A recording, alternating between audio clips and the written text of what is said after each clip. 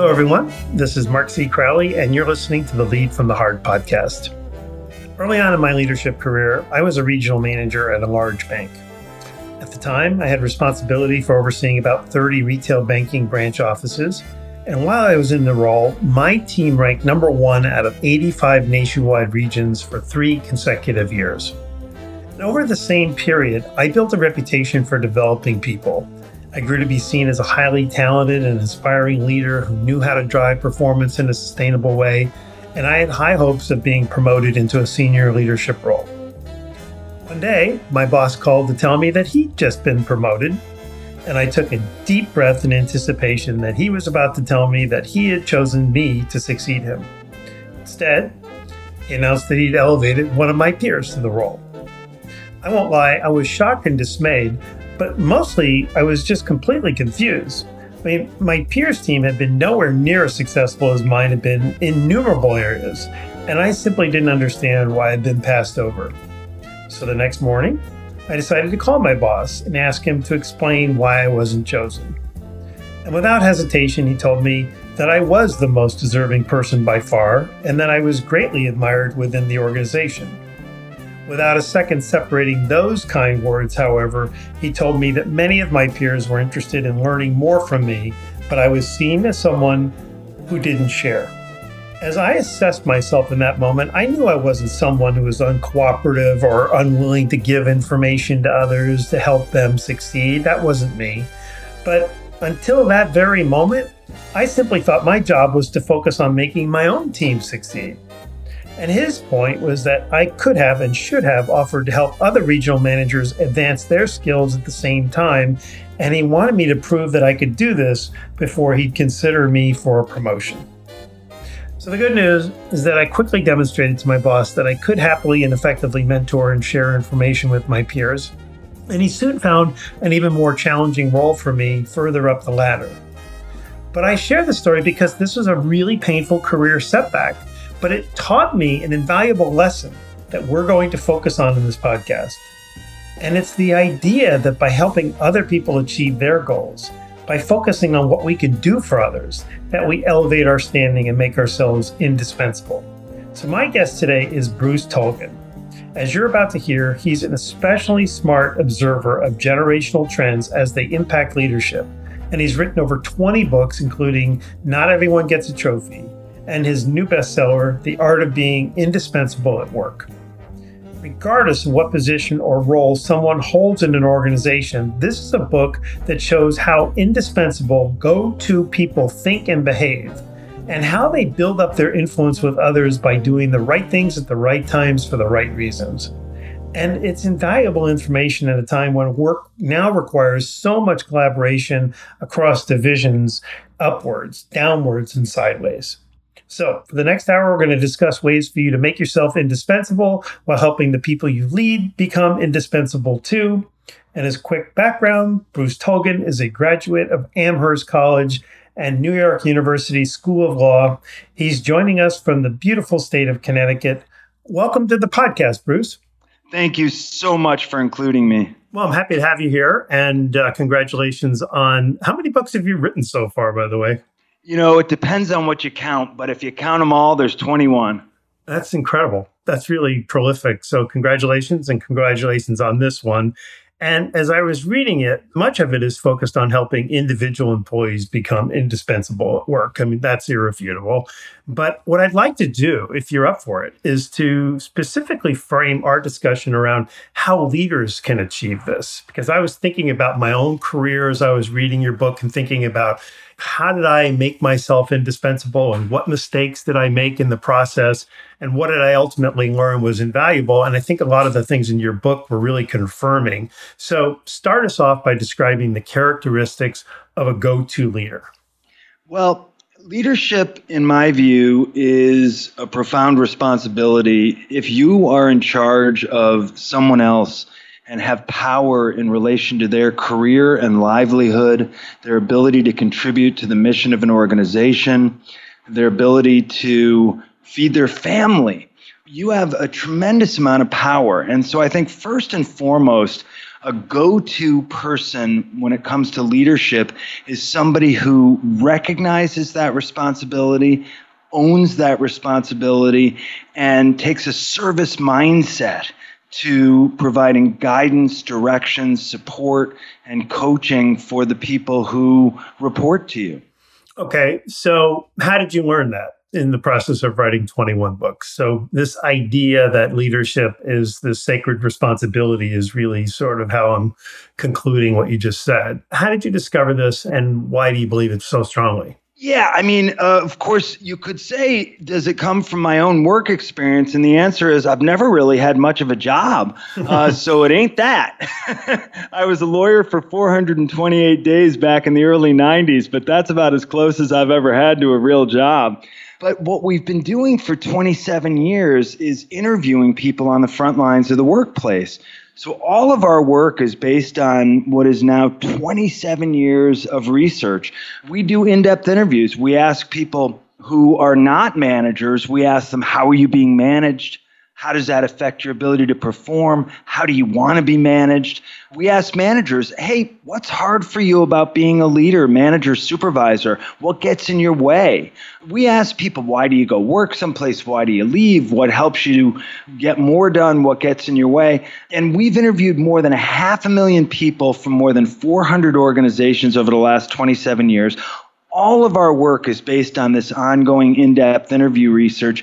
And our interviews are a little bit different from most because we ask open-ended questions. Of course, we do ask some multiple choice questions and gather statistical quantitative data, but mostly we ask open-ended questions and gather qualitative data. And the other thing that's different about our interviews is we keep talking with people as long as they're willing to keep talking to us. So they're longitudinal interviews. So many of our interviews go back to 1993, and tens of thousands of our interviews have gone on for more than 10 years.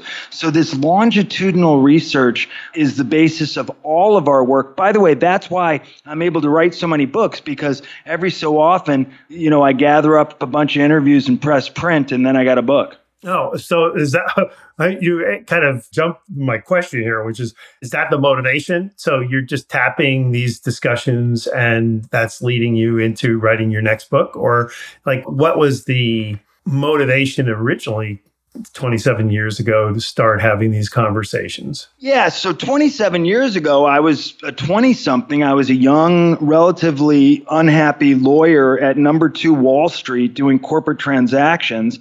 And it was in the early 90s, and I had some conversations with some older, more experienced lawyers. And, there was this friction between the younger, less experienced lawyers and the older, more experienced lawyers. And one of the older partners said to me one time, you and all the young lawyers are a bunch of slackers.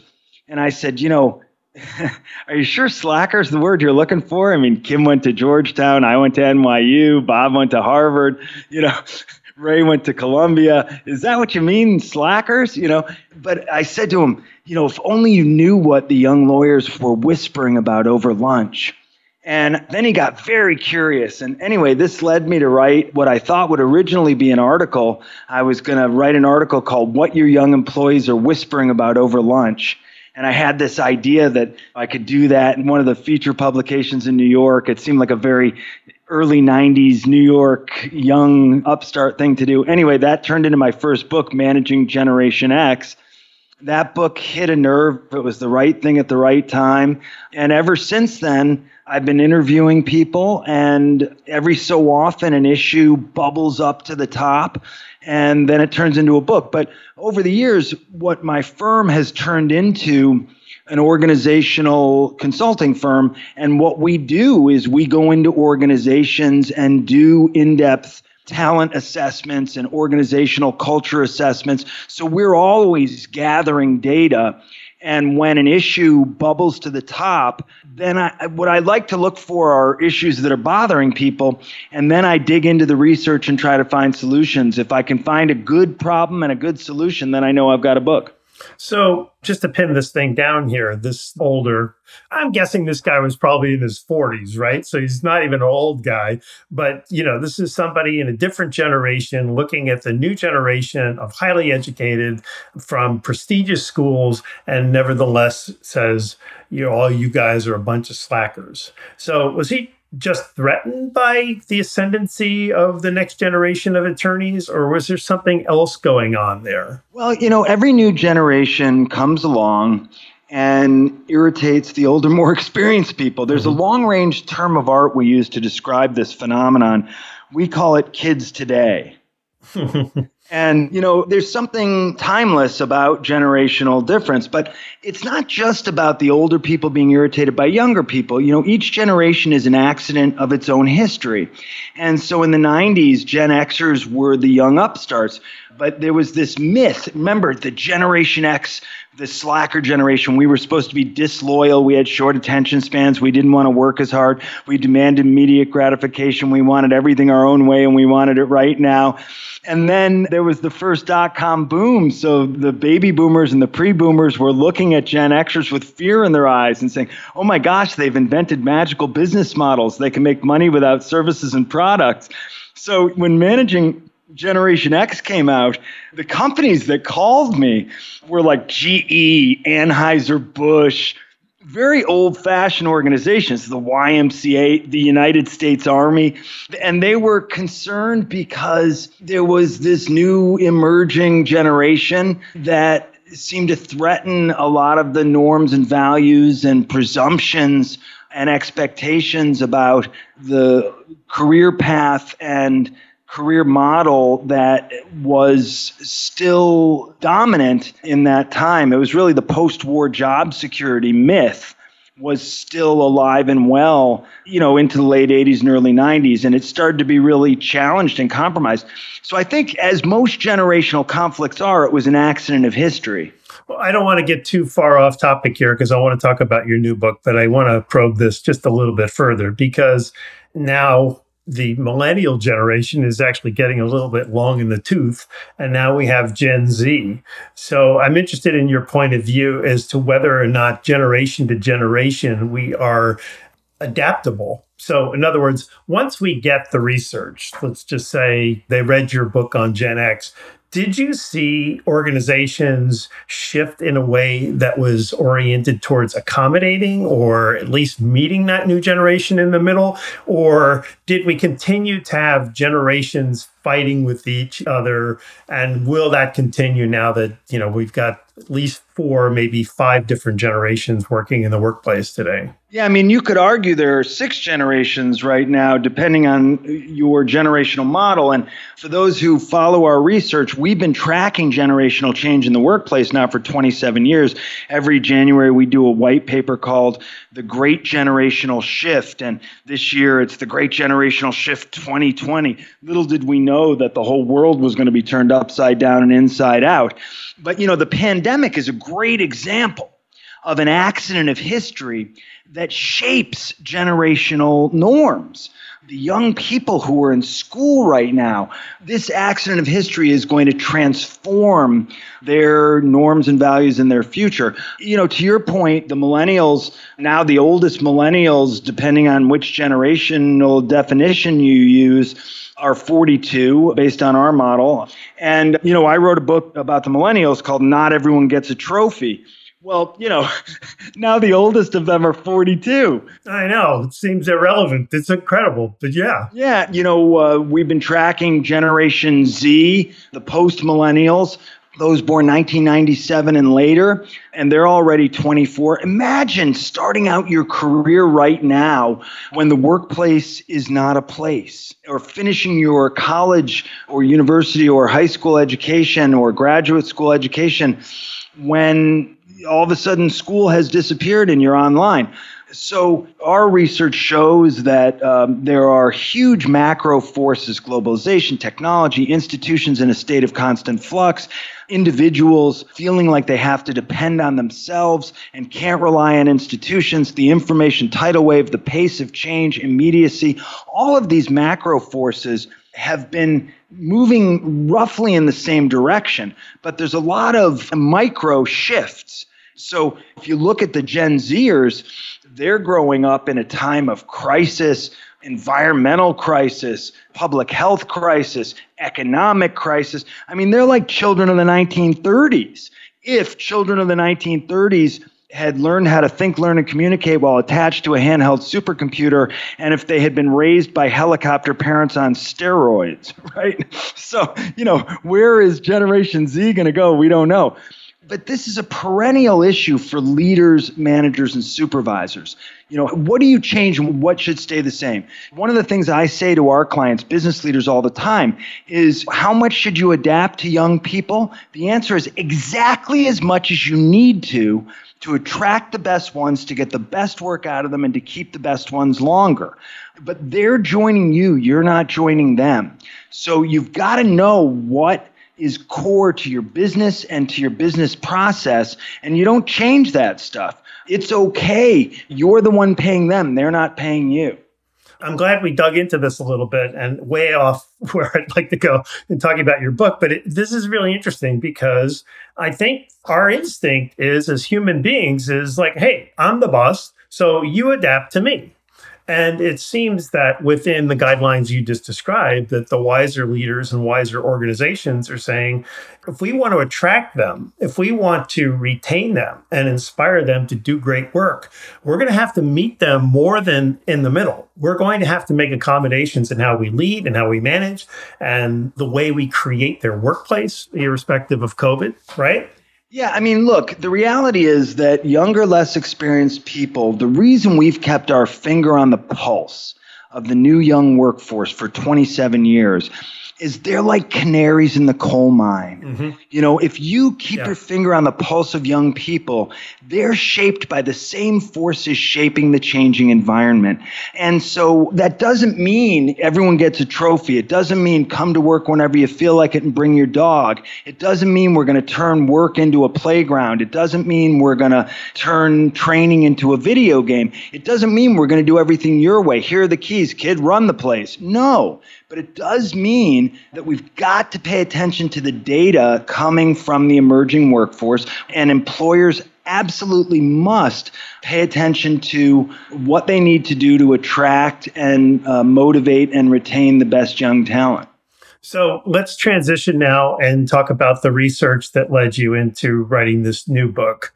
I really want to know what a go-to leader looks like and why a leader would even want to be that kind of a person, because in some respects, it seems like an energetic drain to be, the go-to for anybody. So why don't you define what you mean by a go-to leader or even a go-to employee, if that's more comfortable, and then tell us really what are the characteristics of being this person and why this is in every leader's best interest. Yeah, I mean, look, right now, everybody wants to be that indispensable go-to person because people are genuinely concerned about their job security, their livelihoods, their careers, their position, what's going to change, am I still going to be able to make a living? So more than ever now, everybody wants to be that indispensable go-to person. The problem is, as you suggest, that trying to be that indispensable go-to person at any level, it makes you highly susceptible to overcommitment syndrome. Because what is the go-to person? The go-to person is the one whom others rely on to get their needs met. Who do I go to? The person that I have trust and confidence. This person can help me get my needs met very well, very fast, on time, on specification, with as little trouble and as little damage to the relationship as possible. Right? That's who I want to go to. And if you're trying to be that go-to person at any level, as a leader, manager, supervisor, as a individual contributor, you have to decide, are you going to play the short game or the long game? Meaning? Well, if you play the short game, you want to say yes, yes, yes to everyone and everything. Right? If you want to feel like, oh, I want to be a good team player, I want people to count on me, I want people to rely on me, then somebody comes to me, I'm afraid to say no. I feel like I have to say yes. The problem is you can't say yes to everyone and everything.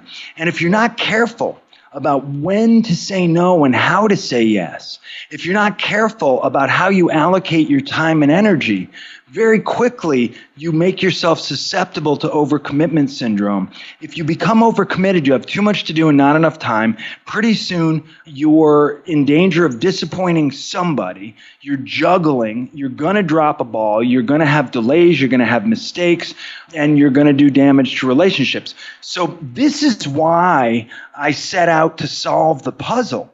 See, I'm not interested in solving easy problems. Those don't require a book. It was precisely this puzzle that made me curious enough to investigate that these people who want to be the indispensable go-to person, that's why there's a lot of wannabes, why there's a lot of sometimes go-to people, why there's a lot of imposters, why there's a lot of former go-to people. Because, people, they have a great attitude, they're good at their job, they work hard, and they want to show up and be a good team player, but pretty soon they get themselves overcommitted and they realize either they get burned out and leave, or they get burned out and stay, or they get burned out and hide for a while and then come back and try again. So it's not as simple as it sounds. And what I wanted to figure out was, what is it that these people who stand the test of time, who are these sort of indispensable go-to people who stand the test of time, what is it that they have in common? And what I found was that they play the long game, that they're much more interested in doing the right thing than in pleasing people in the moment. They're more interested in doing the right thing for the business, for the right reasons, than in winning popularity contests. They're willing to prove themselves through results and outcomes rather than through avoiding difficult interactions in the moment. And as a result of that, they conduct themselves in a very methodical, professional, systematic way that's all about making the right decisions for the long game. But there's also an element of interpersonal skills that makes somebody a go-to person, right? You can have somebody who's really competent, who gets good work done, but who's just a pain in the ass to work with. And that would nullify their ability to be a go-to person. So there's sort of this emotional intelligence that's on top of the sheer competency and then the willingness to be helpful to other people. Am I right? Yeah, that's exactly right. But it's beyond attitude and emotional intelligence, because you got to be good at your job, right? But we all know technical experts who nobody wants to work with, right? You got to be a hard worker, but we all know about that workhorse who nobody wants to deal with that person, right? And we all know people who have a great attitude who then, as a result of that, overpromise. And overpromising is no way to be a go-to person who stands the test of time. So yes, you've got to have a great attitude. You got to have a way with people. But this is another kind of interesting red herring that I chased down. Was a lot of people were saying, yeah, you're onto something here. People have to learn how to say no. Don't people do that naturally, though? Isn't there sort of like, oh man, did I get buried in quicksand by saying yes to this? And then you lean in the other direction and you say no to everything. And then your boss comes and says, hey, man, you're not contributing. You're just focusing on yourself. That's not going to work. And then you sort of, over time, find the equivalent of a balance that's workable where everybody's happy. Well, you're exactly right that if you're all attitude and all about pleasing people, you say yes until what? Till you get overwhelmed. Then you say no.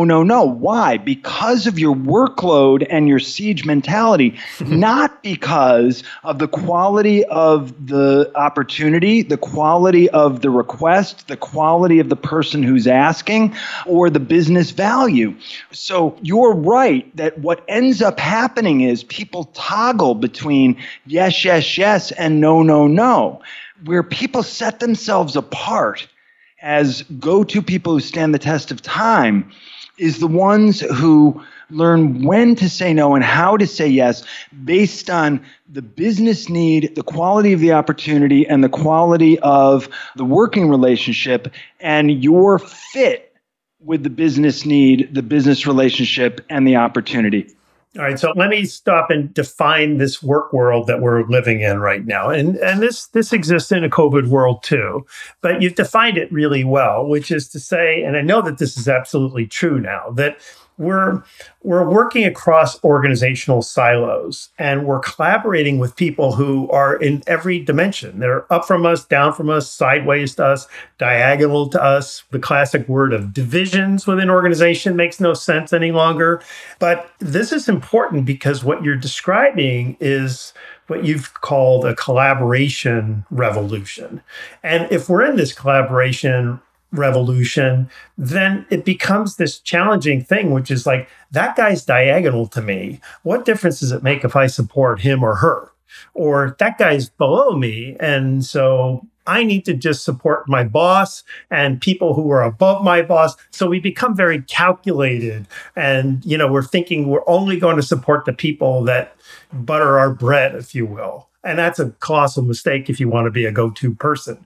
So in the context of that, now define how the wisest go-to people have figured out how to maneuver through the yeses and the no decisions. Yeah, you're exactly right, because that's how you easily say, you're not my boss, that's not my job. But no, the ethos of today is everybody's your customer. You might be getting requests from people across the organization. You don't even know who they are. But likewise, you may have to rely on people across the organization, even if they don't know who you are. And this is true for leaders and managers throughout the chain of command, as well as individual contributors. I mean, look, one of the things that leaders almost always have in common is, I always ask managers, no matter where they are in the chain of command, hey, do you have a boss? Almost always they're like, yep, I got a boss too. And even if you talk to the CEO, yep, I answer to the board. So everybody answers to somebody, but it's very easy in this environment to say, all right, you're not my boss. That's not my job. I've already got too much to do and not enough time. So I'm just going to try to please my boss. But that is no way to be a go-to person. It's no way to meet your obligations to cross-functional partners. Look, collaborating and serving your internal customers is your job. Everybody now is in shared services. No matter what you do, no matter where you work, you're in shared services. So look, you do need to worry about your boss. So what our advice is, you've always got to go vertical before you go sideways. So wherever you are in the chain of command, you've got to align with your boss. And then as a leader, you've got to make sure your direct reports are aligned with you. The vertical anchor, no matter how much we eliminate layers of management, no matter how much we tell people work things out at your own level, no matter how much we tell people go out and collaborate, get things done, don't go over people's head. We want you to be able to work things out at your own level. No matter how much we tell people that, somebody is in charge. And so my advice to people throughout the chain of command is, you've got to go vertical before you go sideways and diagonal. You've got to create vertical alignment. So you've got to be clear on what is your boss's priorities, your boss's boss's priorities, what are the marching orders, what are the ground rules. You should always know 9 out of 10 times, 99 out of 100 times, exactly what your boss would say. And likewise, your direct reports, ask yourself, do you have that level of alignment? If you're a boss today, a huge part of your job is to turn your direct reports into go-to people for everyone throughout the organization. A huge part of your job is to empower their lateral collaboration, to empower them to meet the needs of their internal customers. If you want to set your direct reports up for success so they can work things out at their own level, so they can serve their internal customers, and so that they can rely on their internal counterparts in other departments, teams, divisions, the number one thing you've got to do is create alignment with them. Make sure your direct reports know exactly where you're coming from, exactly what your priorities are, exactly what your ground rules are, what your marching orders are. Give them that vertical anchor so they have the power to go sideways. So what happens if 100% agree with you, by the way. I mean, you said you've never had a job. I can tell you that what you just described is absolutely the most effective way to operate in the world that you're describing. This collaborative revolution has been in existence for at least the last 10, 15 years. And the way to distinguish yourself, obviously, is to behave in a way that mirrors what your boss is doing. So you're not having to go back to your boss every 20 minutes and say, am I doing the right thing here? And is this what you want me to do? But at the same time, you might be interacting with people who work on a team that aren't well led the way you've described it, right? So now I've got somebody who's a non-collaborator or who's slow to respond, putting me on the back burner. I'll get to that, but I can't get it. I got to get these other things done. And now they're slowing you up and you're running inefficiently. You're not being able to deliver what you need to your boss and to the organization. So what's the leader's job now? Is it to go to that person's boss and say, hey, let's work this thing out here because, we've got a little knot in the system? Or do you go back and coach the employee so that they can navigate that? What's the most effective way? Well, look, if you have direct reports, you've got to empower their lateral collaboration. But as you point out, it's going to be much easier to set them up for success when it comes to delivering for people as opposed to getting what they need from other people. And most people, they're frustrated with both. They're frustrated that they're overwhelmed with requests and they have too much to do and not enough time. But even more frustrating is when they're the customer and they have to rely on people whom they can't hold accountable. And I think a lot of people get caught up in that. And so as a leader, if your people... Caught up in it meaning they get frustrated, or what do you mean? Yeah, I mean, they get frustrated, they get stuck. Okay. And so if your direct reports are stuck, they've got a few different options. One, they can sort of proceed until apprehended. They can just try to collaborate and make things happen until somebody gets in trouble, right? That usually doesn't work out too well, because often what'll happen is they'll start trying to work things out at their own level and they'll go 100 miles in the wrong direction or in a direction that then gets overruled. So they end up wasting a lot of time. Another option is that they can try to go over the other person's head somehow. Now, look, if you're a leader and you can see that there are cross-functional partners that your people are dealing with who are not getting the guidance, direction, support, and coaching they need from their bosses, sure, maybe you go to your lateral colleagues and you try to help them. I mean, that's just good business to help your lateral colleagues create greater alignment in their chain of command. But it's very hard to do that. Look, our research shows that the best strategies are trying to control how you deliver for other people. So I'll give you an example. Yes, of course, there may be room to go over that person's head to create greater alignment. Maybe the other boss is really bad and needs to be replaced. Sometimes that's the case. And if you don't have good vertical alignment, you're going to have a very hard time creating lateral collaboration. But, that's something that I often am dealing with C-level executives. And of course, we've been tracking these issues for a long time. This has been unfolding for a long time. But my number one advice to my direct reports in that case would be serve your internal vendors by being a more effective customer. Bend over backwards and jump through hoops to be a more effective customer. Help them help you. Show them the way. Go to them and make it easier for them to deliver for you. So let me ask you, I did a really poor job of setting this up, and I apologize to my audience here. You started off at the beginning by talking about how we're in this fear-driven, there's just today I was reading that companies are looking at furloughed employees. So they're basically not paying these people. And over the last 3 or 4 months, guess what's happened? They have outperformed what expectations were. Their stock price has gone up. And now management's looking and saying, hey, we can't bring these people back because that's going to add expenses. And so all these people that were furloughed are going to be permanently let go. Yes. And so that's the world that we're working in right now. Employees, people that are having a job, are feeling very lucky to have it. So they're operating out of this fear, like I got to be, super person here, make sure that nobody comes looking for me and says, today's your last day.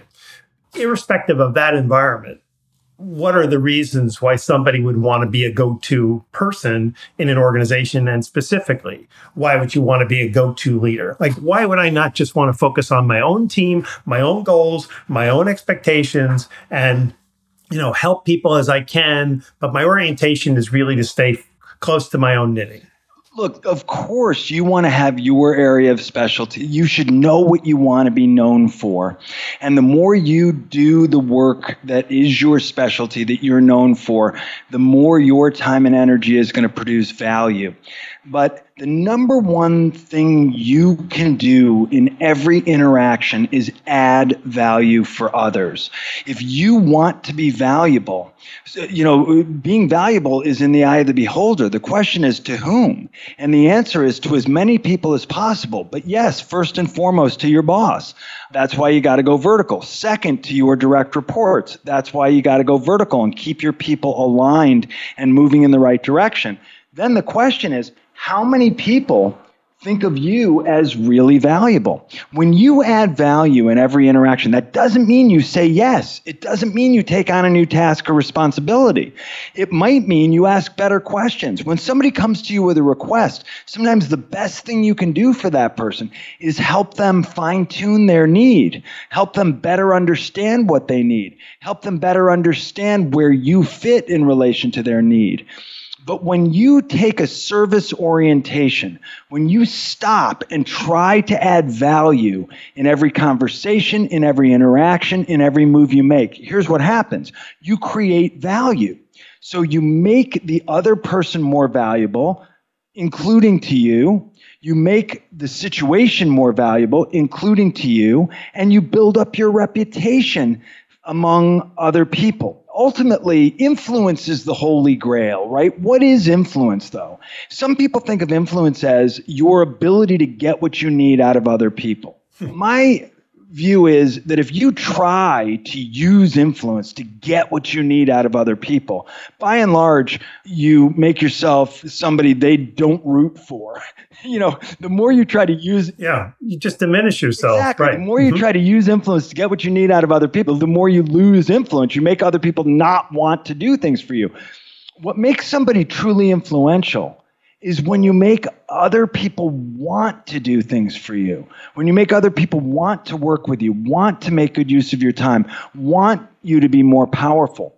And the way you do that is by being valuable to other people, by adding value, so that when somebody comes to you, they may not think, oh, well, Mark's always going to say yes. But what they do know is if you say yes, you're going to deliver.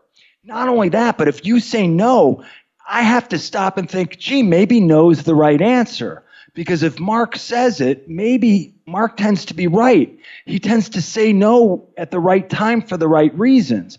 See, these people who think that you have to learn how to say no, I always think, well, does that mean they think you can sugarcoat no and then all of a sudden I'll like it? No. What makes no easier to hear is when I suspect, oh, maybe I was wrong. Maybe no's the right answer. And what makes me think that is your reputation. That if you have a reputation for adding value, for doing the right thing, for doing the right thing for the right reasons, that gives you a huge amount of power. When you say yes, I know you're going to deliver. When you say no, I know, gee, maybe no's the right answer. And when you say not yet, or Bruce, go back and fine-tune your request, I think, wow, thank you. If you say it, I'm going to take that to the bank.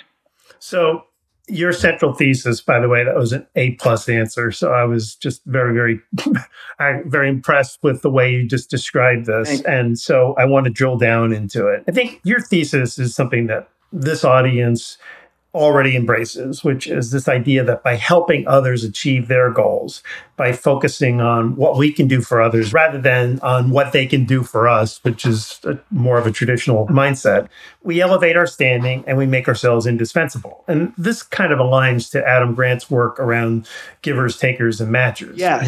And the idea that most people are quid pro quo, or they're in it for themselves and they're not oriented towards giving in the way that you've described actually works out to their best interest, right? Well, that's the irony. Why do you think there aren't more people like that in business? Like, why aren't we all oriented to be this indispensable go-to person? Well, I think that when people have the experience of giving and serving, and they find out how rewarding and self-serving that selflessness is, it becomes reinforcing.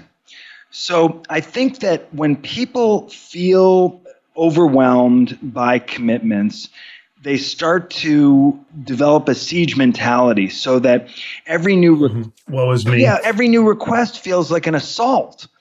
When people have the experience of and the confidence that they can add value for others, when you can play even the intermediate game, forget the long game. If you're caught up in the moment in resisting new requests, resisting new interactions because you want to save yourself that momentary inconvenience and discomfort, what ends up happening is you give yourself fewer and fewer choices going forward. You give yourself less and less power going forward. You're still going to have to deal with lots of people and you're still going to have to do lots of work. It'll just be less and less of your own choosing.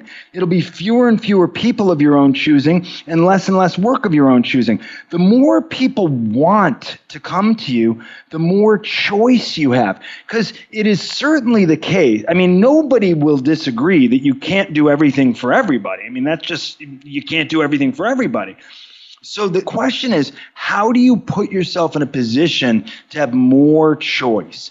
I often use the metaphor of being in over your head and fighting with your rescuer. That's how a lot of people feel in today's collaboration environment. So you have to control yourself. You have to sort of navigate. You have to choose people and choose opportunities. Yes is where all the action is. I mean, the funny thing is, yes is where all the action is.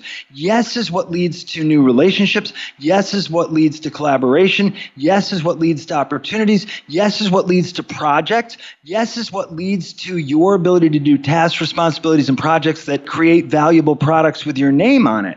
So if you're managing people or if you are a solo practitioner, yes is where all the action is. So don't waste your yeses. You need your no's. Well, there's another element of this that you left off, which I'm certain you're aware of, is that yes leads to learning. So when you say yes to things, you're generally getting involved with something that you wouldn't ordinarily have, and you're cultivating skills or you're being forced to learn things that you didn't know. It kind of puts you in an uncomfortable situation sometimes, but I can relate to this because I was a go-to person in my entire career. And especially as a leader, I became that person and you thrive. I mean, you're helping other people. You can see other people succeeding. You can see how grateful they are to you. You can see how you're bringing your own self to helping them be successful, which inherently makes you more successful. But I also was the guy who burnt out. Like there was nobody to rescue me because I didn't have the presence of mind to rescue myself because I think it became too satisfying to be that yes person. But mostly because the person who was my greatest abuser was my boss. So my boss said, that guy I can count on. I know he's going to do great work. I know he's going to meet the deadlines. I know he's going to exceed my expectations. And so I'm just going to give him this project. And then the next project comes and it's like, who do I have on my team that I can give this to? I'm going to give it to Mark again. And so my big question is, two big questions, Bruce. One is, how do you, as a manager, know to take your foot off the accelerator and not push so hard on people who are already doing extraordinary work for you? That to me is like a really big one. But then the other side of this is like, I used to look around and was like, why isn't everybody else like this? Like, how do you develop a whole team? Every time I managed a team, I always wanted everybody to be a go-to person. So anytime you gave them a project or an assignment, you knew they were going to do great. You knew they were going to be helpful. You knew they were going to be thriving. You knew they were going to reflect greatly on the team. But my own bosses never really did that. They never held the highest standard to everyone. They just went to the people who already were high performing.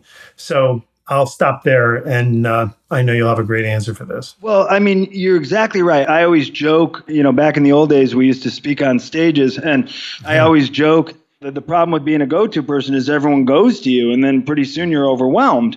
So a big part of go-to-ism is finding other go-to people and building up other go-to people. It's one of the reasons why you want to not just build up your areas of specialty and know what you want to be known for, but you want to create good job aids that help you teach other people to do those things. Invest in other people, build up other people.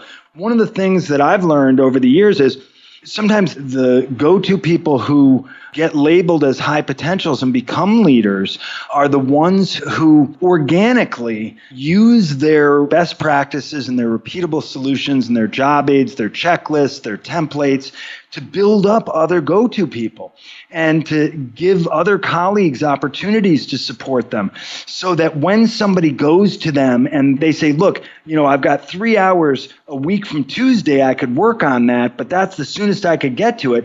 Or, I've been developing Mr. Blue, and I can keep an eye on Mr. Blue, but I think Mr. Blue could do this for you. Mr. Blue isn't as expert at this as I am, but I'm trying to build up Mr. Blue, right? So when you do that, pretty soon you're this go-to person who also has developed organically an ad hoc or a de facto team around yourself when the bosses are looking for someone to promote and you've already got a team around you. Well, you just hit on something also that's really important, which is that in cultivating a reputation for being a go-to leader, we're framing it that way, that by sending that person to the meeting, let's call it the way you just described it, to work on that project or go to a meeting and work with this person instead of like me doing it. By me sending somebody else that I've been developing and coaching, and I'm saying, hey, I can't do that right now, but what I'm going to do is to give you this person. Now you've cultivated this reputation for being a great developer of people and a generous developer of people, right? Exactly. Because I don't get seduced in the moment and go, oh, I'll go, and you're threatened by that person or insecure, or you find the project sexy. But if you build this reputation where you're saying, hey, I've been working with Mr. Blue for a long time now, and I know Mr. or Mrs. Blue, Miss Blue, whatever, can go in and do this for you. Now you're saying anybody that I give you is going to do great work for you. And that is so expansive, isn't it? Yeah, I mean, that's exactly right. And so a big part of being a successful go-to person is having the confidence to know you can't do everything, so you got to do the right things. And sometimes doing the right thing is concentrating on high leverage activity. So high leverage activity might be putting more time into a solution to make it a repeatable solution. High leverage activity might be putting more time into working with a customer so that next time the customer understands better how to utilize your skills so that they come with a more fine-tuned ask. They know how to help you help them. High leverage activity might be developing backup people. And you have to have the confidence that what you bring to the table is not just your expertise, not just your hard work, not just your good attitude, but your ability in each interaction to see where you can add value so that what people begin to realize about you is whatever you do, however you do it, you always add value to the equation. That's ultimately, even if you don't get done for me exactly what I thought I wanted right in the way that I thought at the time that I thought, what I learn about you is when I go to you, things go better. So let's chunk this up and talk about this being go-to as an element of a larger culture, right? So in other words, how do you create an environment where people have this orientation of being helpful to one another, regardless of whether or not that person works for them or they work for the person that's giving them the request? My whole career was in financial services and largely in pretty aggressive sales roles. And so in sales leadership roles. And so what I found is that the cultural aspects really supported each individual sales leader, regardless of the level, as you do it for yourself, you get your team, you hit the goals because you're competing against everybody else. So it became an every man for himself kind of a work culture, which doesn't really square with the culture that you're describing. So if you were leading a sales culture, would you say, hey, let's back off on this internal competition and make it more collaborative? Well, I think when you create incentives, you have to be aware of unintended consequences. Mm-hmm. And I do think you need to have incentives that are geared to individual performance. Absolutely. But you also have to be aware of distortions and corruptions that result from that. And I don't think it's an accident that these systems of individual reward and fierce competition sometimes lead to distortion and corruption. So I don't think that's an accident. Or just selfishness. It doesn't even have to be corrupt. It just has to be, I got my own stuff, you got your own stuff, and never the twain shall meet. Yeah. That's why I'm saying And I'm using corruption in a very broad sense. I don't mean traditional. Okay, I got it. Yeah. Look, my view is that you have to be able to create incentives and rewards for individuals who outperform others. I think the best way to do that is to get people competing with their own targets, yes. Competing against themselves, that everybody has room to improve and everybody has room to get better. And so if you look at how, say, professional sports teams operate, there are individual incentives, but there are also huge incentives to work together. My favorite examples are special operations in the military because I've worked with them a lot and so I've learned from them a lot. And those are operations where everybody is a go-to person. Everybody is a superstar. Now, do some people still stand out among them? Yes, they do. Mm-hmm. Should they be rewarded? Sure. Yes, they should. So I think, when you're trying to create a culture, you have to decide what you're going to reward. And if you only reward competition and bottom line outcomes, then that's the behavior you'll see. If you also reward team support, you have to find ways to monitor, measure, document, and reward support and collaboration, and otherwise you won't drive that behavior. Well, but that's very thoughtful what you just described. And, most organizations, I'll take that off the table because I can't say that. It's too big of a generalization. But you're certainly aware of many organizations that lose sight of that unintended consequence component that you described, right? Which is that, hey, if we want these guys to perform, we want them to compete against each other, we want them to get the highest level of productivity, whether it's sales or what have you, and then we lose sight of the fact that people are sabotaging one another or not collaborating, bad-mouthing them to other customers, all sorts of, the corruption that you were describing.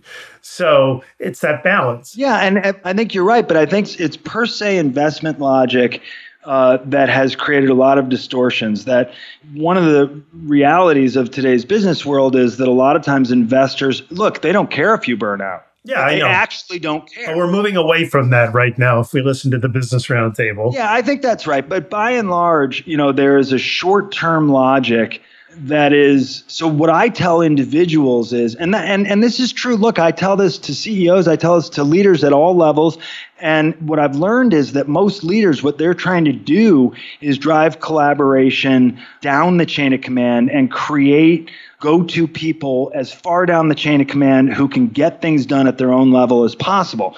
So in many ways, I wrote this book for leaders because this is the kind of culture leaders are trying to create. But what I tell everybody at every level is conduct yourself every day as if your reputation depends on it, because it does.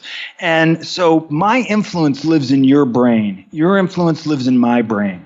The long game is, when you have a reputation for being aligned with leadership, making good decisions, and delivering results, then I'm going to listen to you. When people say to me, why? I'll say, because Mark said so.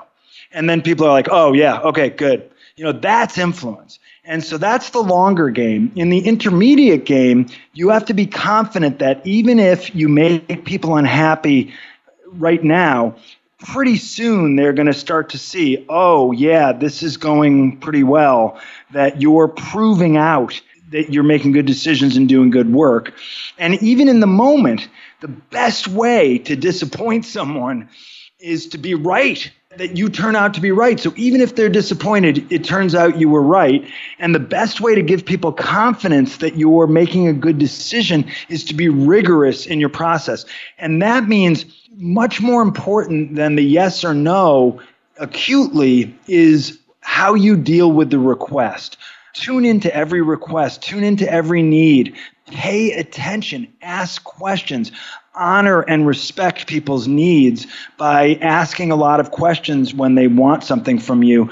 That does a huge amount of the work of showing them that you're paying attention to them and treating their need and request with respect, and it's going to give them a lot more confidence in the decisions you make.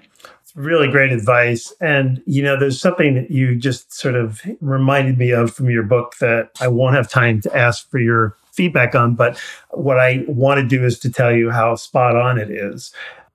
I think sometimes that we think that, you've got this Pareto system where 20% of the people who are on your team are going to do 80% of the work. And that means if you have that mindset, then you're not going to expect everybody on your team to be this go-to person. And the simple way of getting to high level of achievement from a team standpoint is to say, that doesn't stand up.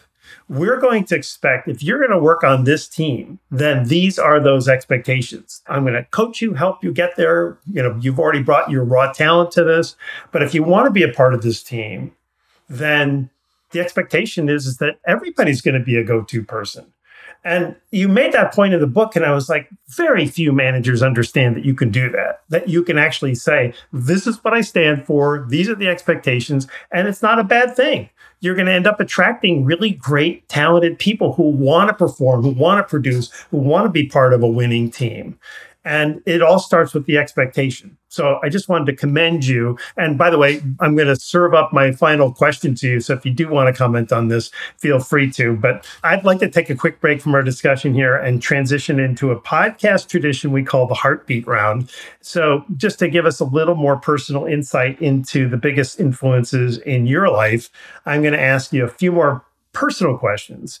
But these require a really quick, instinctive and brief answer. So redundancy 3 times right there. So as fast as you can here. In other words, answer each one in a heartbeat. Are you game? I'll do my best. All right. Trait you admire most in other people? Generosity. A book you wish every leader in the world would read? The Last Lecture. One major workplace change you're certain will happen globally post-COVID? Going to the workplace will be a special occasion, and working from home will be the default presumption. The quality that derails the most leadership careers? Ego. Quote that captures your life philosophy? Love is all you need. Something everyone should do once in their life? Fall in love. Well, besides love, what's one thing the world needs more of these days? Generosity. One piece of advice you'd give to your younger self? Work harder. Really? Yeah. 22 books? 21. Hard on yourself. Yeah. 21. Yeah. Work harder. Yes. Okay. Your synonym for the word heart? My synonym for the word heart, soul. The best money you've ever spent? Taking care of my niece. The most underestimated and undervalued leadership quality of all? Self-doubt. One subject you think would be wise for everyone listening in to bone up on? Philosophy. These were wonderful. Great answers. So thank you. I want to get back to, I've got one final question for you, but this was wonderful. So thank you very much. Thank you. My final question really is just to turn the stage over to you. Leave us with your best summary of why any of us would want to put ourselves out at work in ways that would make us indispensable. When you're working, you have an opportunity to set yourself apart, to add value, to make good use of your time, to make good use of other people's time. You have to decide who you want to be. Practice being the person you want to be. Be someone who serves others. Be someone whom others want to be more powerful. Be someone whom others don't want to let down. And the way you do that is by treating other people's needs with respect, tuning into them, making sure that it's something you can do, something you're allowed to do, something you should do. And then if you say yes, take action and deliver for people. Thank you, Bruce. This sort of standing outside of myself, I'm looking at this podcast and I'm thinking it really took on a great momentum as we got going here. And it actually proved to be really inspiring. So on behalf of my entire audience, I want to say thank you very, very much. And I wish you great success with your book, number 23. And 21. Okay, number 21. But seriously, this is really, really uncommon kind of dialogue that we had here. So I want to thank you for that. Oh, thank you. And what fun. And thanks for making it easy. And thanks for bringing out the best in me. It was the best in you. So, all right, best to you, sir. Before we go, I want to say thanks to all of you who've introduced our podcast to your friends, colleagues, and even employees, not to mention all of you who thoughtfully shared episode links on social media. We know there are many podcasts out there for you to choose from, and having a growing audience is our sole indicator that you find them useful, informative, and worthwhile. If you haven't already, I invite you to subscribe to our podcast so that you receive new episodes the moment that they're published. And we'd so appreciate it if you could take a brief moment to provide a review of our show on Apple Podcasts. If you write one, I'll be sure to call out your name and thank you on a future show.